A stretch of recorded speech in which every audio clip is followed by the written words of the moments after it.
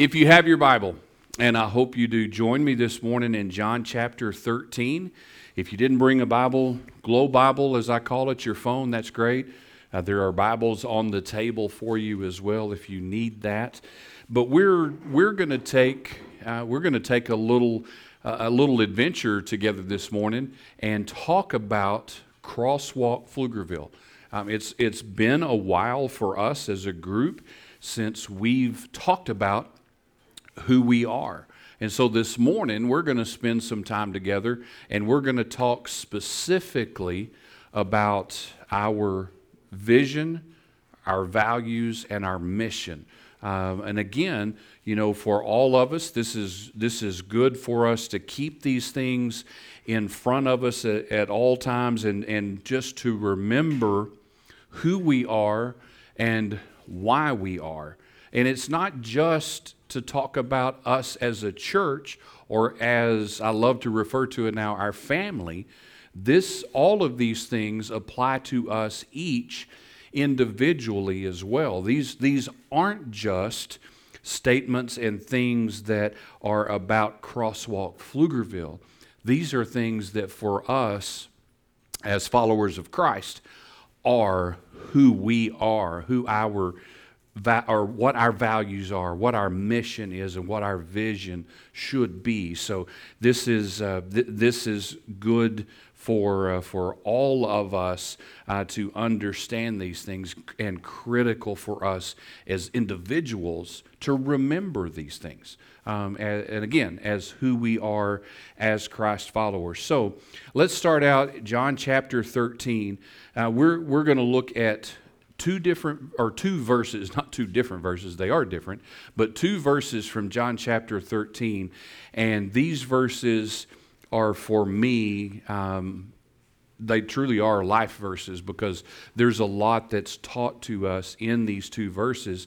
And we're going to start out with what we call our values. We have three values: loving God, loving people, and serving both. And this is the basis, this John chapter 13 is the basis for our first value statement of loving God. And there's two parts to this. So let's read those verses. And again, these are the words of Christ himself as he's talking to his disciples at what we know as and what we refer to as the Last Supper, when they had gathered together for the Passover meal just prior to his crucifixion. And in that setting, he shared a lot of things with his disciples. And John, and this is what I love about studying and reading the book of John, John tells us and relates these events and these stories to us as an eyewitness. That's what is so neat about, for me, the book of John, because as we read this, we're reading from an individual who was there, who saw, who heard, who felt, who was part of what was going on. So he's telling us as a first-person witness of these words, and he's telling us so that we can understand and we can believe these truths, because he's relaying it to us firsthand. Just like if we are firsthand witnesses to something, when we tell somebody the story, our credibility is even higher. And I'm not saying John's credibility is higher than anybody else, but just relating it to us in a way that we can understand that firsthand witness credibility to the story. But John chapter 13, these two verses, words of Jesus Christ to his disciples around the table. We're starting in verse 34. I don't think I've said that. Jesus says, "So now I'm giving you a new commandment. Love each other. Just as I have loved you, you should love each other. Your love for one another will prove to the world that you are my disciples." So loving God, and Jesus telling the disciples, you should love others as I have loved you. Our God. And this is where we start to break down these two different aspects of loving God. And the question that comes from that is, what does that look like? And the first part is, as God has loved us, God loves us, and we should love other people. And I know for some of us, sometimes there's a catch to that idea.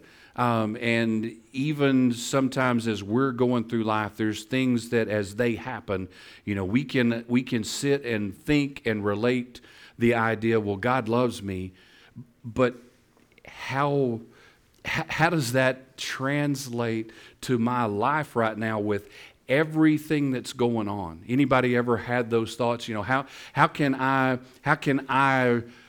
wrap my brain around the fact that God loves me when everything that's going on in my life, and it feels like He's missing. It feels like He's just kind of ignoring what's going on in my life. It feels like maybe He's let me down. But some of that for us is from a personal reflection standpoint, and is the enemy working in our lives more than God speaking and living in our lives, because God does love us, and God loves us very much. And it's a concept that's really hard for us to grasp sometimes. And we're going to get to the other side of this equation that can be even more difficult, and I'll tell you a story in that. But here's just from the standpoint of a loving God that loves us. As we go and as we meet people and as we're sharing with people, like the opportunity that we had to do yesterday, one of the things that we run into over and over and over again in conversations with people was that there's been a life event. There's been something in life that has happened. There's been even something in a church life that has happened. And I've had so many conversations with people that are at the point of being frustrated with God in the stage of life that they're in, or being mad at God, or misunderstanding who God is because of something that happened to them somewhere in the past, and they're holding on to that and allowing that to be a barrier to their relationship that they can have with a God, the God that loves them. And this is one thing that I tell people over and over and over. And I'll tell you here this morning, if you're at that point struggling with the whole idea, how can I rest in this idea that God loves me because of everything that's going on? What I tell people all the time, and what I want to challenge you with this morning, I know trust is a big word. I understand that. I wrestle with that word trust myself. But I would ask you, just like I ask other people, give God a chance. Don't give up. Don't misunderstand. Don't walk away from. Don't even just refuse. But give God a chance, because the love of God that we all have, that we can share with people as we go, we are living in grace because God loves us. And despite us, God loves us. And despite us, God will use us. And so that idea of that grace that He's extended to us, what I ask people all of the time, and what I would ask you this morning, depending on when your struggle is, extend Him some grace and understand and rest in the truth that God loves us. And we know that He does. John 3:16, a verse that we all know by heart, I bet. For God so loved the world that He sent His one and only Son, that whomever would believe in Him would not perish, but would have everlasting life. And so, go back to that idea and that setting there with the disciples. and those words that Jesus shares with the disciples. And this is just from Heath's heart as I've studied this out and as I relate these words to me. Because as I read and I study, one of the things that I do is I like to, the best I can in my mind, is to picture the scene like I'm there, like I'm hearing the words, like I'm seeing what's going on, just like John did in the setting. And Jesus is telling them, as I have loved you, you should love one another. And in that moment, this is Heath as I think and as I hear Jesus speak those words to me. I know who I am. And I know what He rescued me from. And for these disciples, a little bit even different thought in there, because for me, today I can look back to the cross and I can see and I can understand what Christ did for me and how much He loves me. But these, in that setting, in that moment, they didn't have that to look back to. That was still coming. So as I've thought through this and tried to put myself in that place, the idea for them was, as Christ has loved me, their moment of reflection and that point they went back to is when they had that first encounter with Christ. For them, when He called them to follow.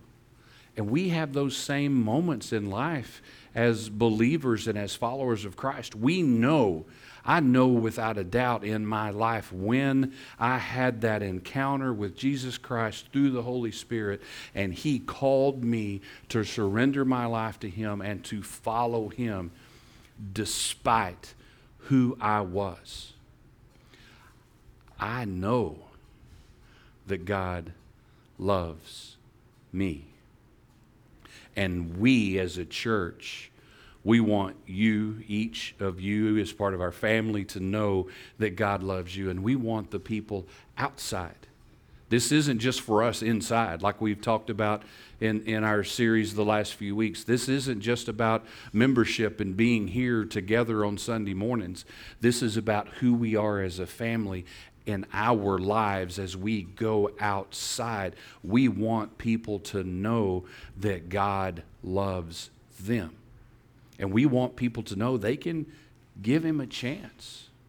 But I told you a minute ago, there's another side to this as well, because God loves us, and that's critical for us to know and to understand. But there's also, we love God. And again, this all may kind of sound like it's intertwined, and it is, because there's doubt in the world, and there's doubt in our hearts, and there's doubt in our relationships with people, right? There's a truth to something that I bet a lot of us say all the time, about liking somebody versus loving somebody. I think I probably say it backwards from a lot of people. I may not like somebody, but I'm compelled to love them because God loved me first.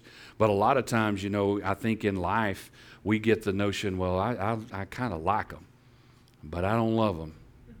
And I think our relationship with God can be the same way. Well, I like Him, but I don't love Him.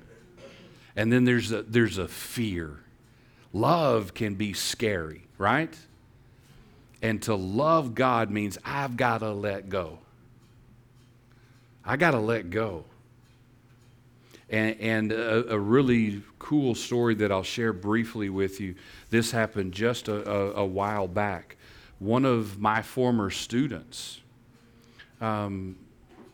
truly gave her life to Christ. She's now out of college, married, and will soon be starting her own family. But she gave her life to Christ. And I saw a picture on Facebook that her husband posted of her baptism. And so I messaged her. And it was real cool, the exchange that we had for a few minutes, because she went right back to this idea of loving God. And what she shared with me, and she's one of those students that every week in our student ministry, when we would be together and we would study and we would have a response time, she was one, like many others, that I prayed for literally every week because I could just see in her. Her feet were stuck to the floor. She was wanting to surrender, but her feet were stuck to the floor. And what she told me in that message that day, one of the things that, and I always pray this, if you've noticed the way I end prayers, God, we love you, we trust you, and we need you. And she told me that one of the things that she was always stuck on was, and it would scare her when I said, God, we love you. Because for her and for us sometimes, and for the world around us a lot of the time, and in our relationship with God, our relationship with other people, to commit and to say, I love you, that means I've got to let go of my pride and my fear and my anxiety and all of the things that are me, that I'm trying to hold on to. And I've got to surrender that to somebody else. And it's the same with our relationship with God. He loves us. We can stand on that truth, and our hope is based in that truth. But there's a second side to that, because we have to say, God, I love you. To be, and it's just a reality, to be all in. We've got to say, God, I love you. And it doesn't mean that He doesn't love us if we're not ready to say that. It doesn't mean that He won't use us if we're not ready to say that. But there's that level of commitment. And as a church, that is one of our values, loving God. Again, that's what we want people to know, is that God loves them and that they can love God, let go of themselves, and grow in a relationship with Him. And that's just who we are as a church, and again, who we are and should be as believers and as followers of Christ. So, loving God. Our second value, loving people. In your Bibles, go almost to the back of the New Testament. Go to 1 John chapter 4. 1 John chapter 4. I'll give you just a second as you get there, because this especially will tie to that idea of, as I have loved you, you should love others. John 3:16, for God so loved the world, and that love that God has for us, and through that relationship that we have for Him, should compel us and should be for us a heartfelt desire for others to experience that love. So loving God leads to loving people. 1 John chapter 4, starting in verse 9, and I think there's one of these verses that's on the slide, not quite all of them, but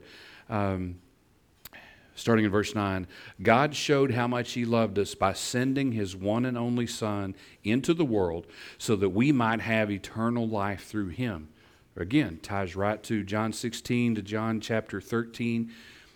This is real love, not that we loved God, but that He loved us and sent His Son as a sacrifice to take away our sins. Dear friends, since God loved us that much, we surely ought to love each other.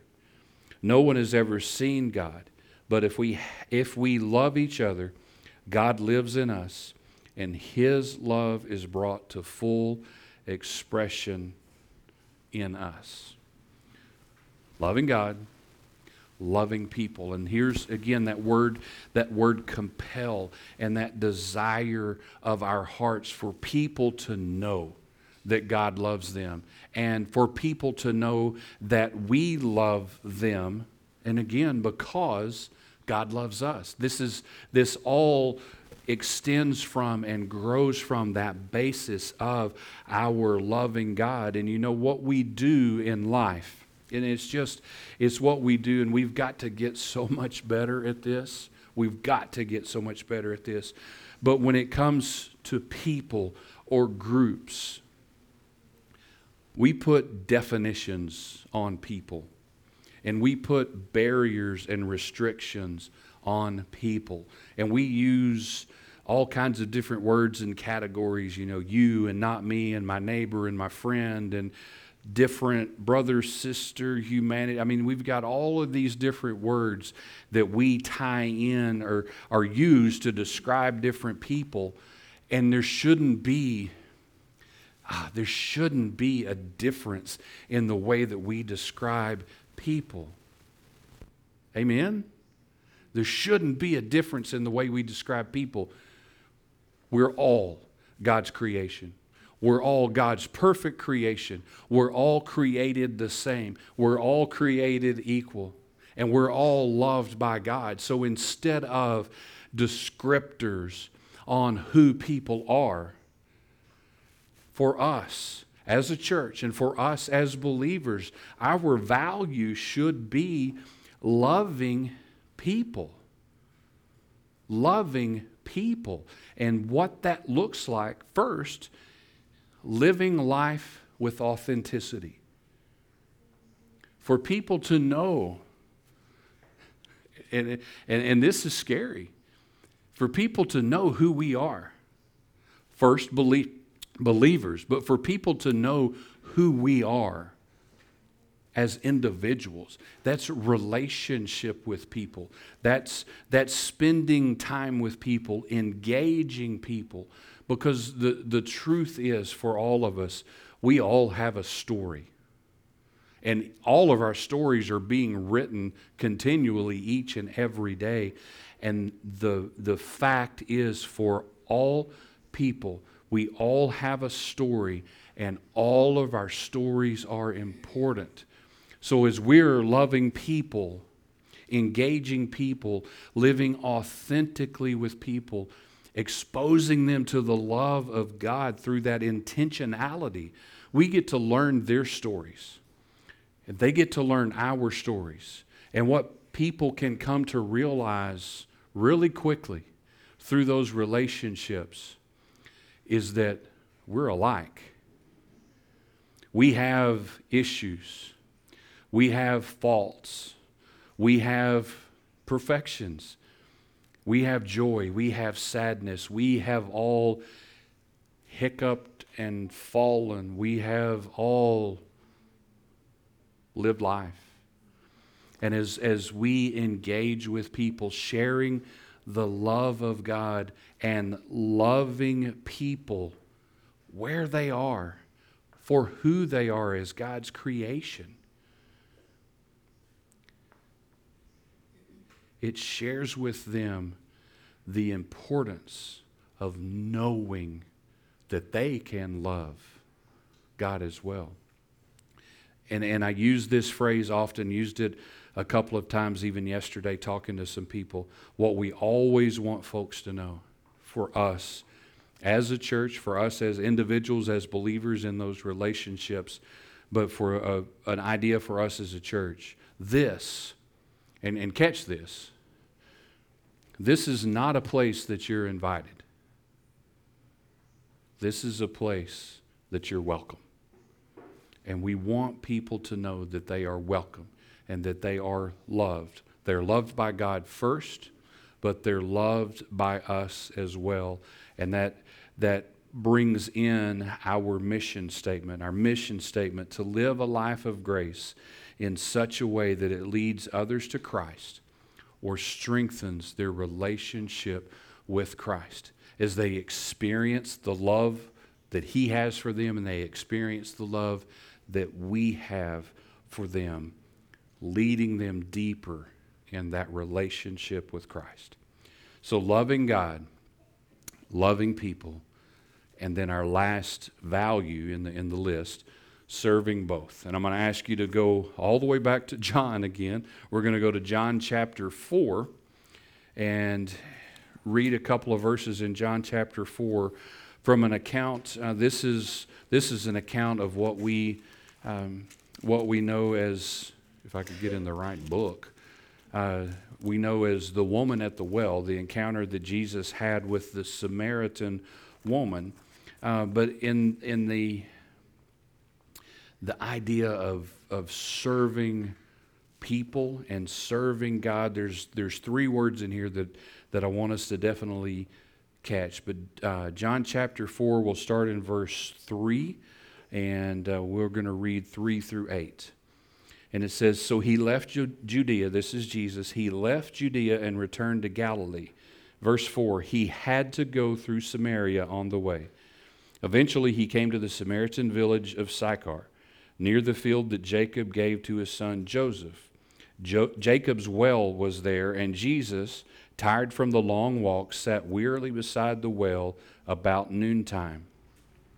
Soon a Samaritan woman came to draw water, and Jesus said to her, please give me a drink. He was alone at that time because his disciples had gone to the village to buy some food. And we're gonna stop right there for this morning.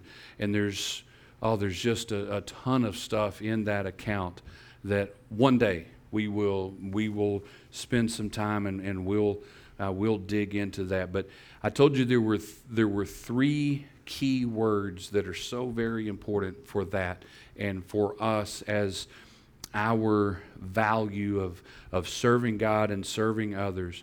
Those three words had to go.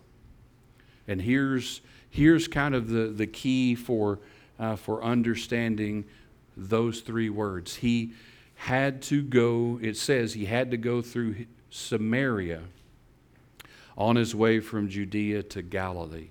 And if we read those words a lot like we do in the English language, had to go, that you would just assume that that was the only way to get there. But that's not the reality. The reality is he could have gone another way. He could have avoided, and again, we don't have time to go through all of this today, but avoided a people group that his people group didn't always associate with. But it says he had to go. Here's the key to that, and for us as our hearts, as we're serving God and we're serving others, Jesus had to go because there was an appointment for him with that woman that day. He had to go. He was compelled to go to meet that woman and to share with her that day. And for us, here's again that whole idea of what we're talking about. Loving God. We love God. He loves us. Loving people. And that compels us to serve people. So for us, those three words are so very important and so very critical as we demonstrate God's love, as we live our life and live our love out loud with purpose, is we have to go. We don't get as a church to just sit by and come together on Sunday mornings and just hang out and do nothing else.